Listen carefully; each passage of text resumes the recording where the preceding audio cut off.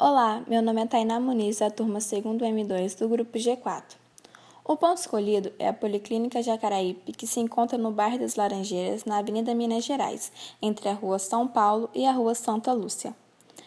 A policlínica foi entregue à comunidade em 5 de julho de 2002. O prefeito na época era Sérgio Vidigal. Foi construída para atender a população da Grande Jacaraípe e regiões próximas, onde há atendimento para a comunidade. Moradores relatam que conseguem ser atendidos, mas há falta de infraestrutura e vagas. Muitos dizem que é preciso madrugar para conseguir uma vaga. Há um ponto de ônibus em frente, que nem ao menos há um banco para os pacientes que chegam doentes, precisando de um descanso. Ou seja, o atendimento é realizado, mas ainda precisa muito melhorar.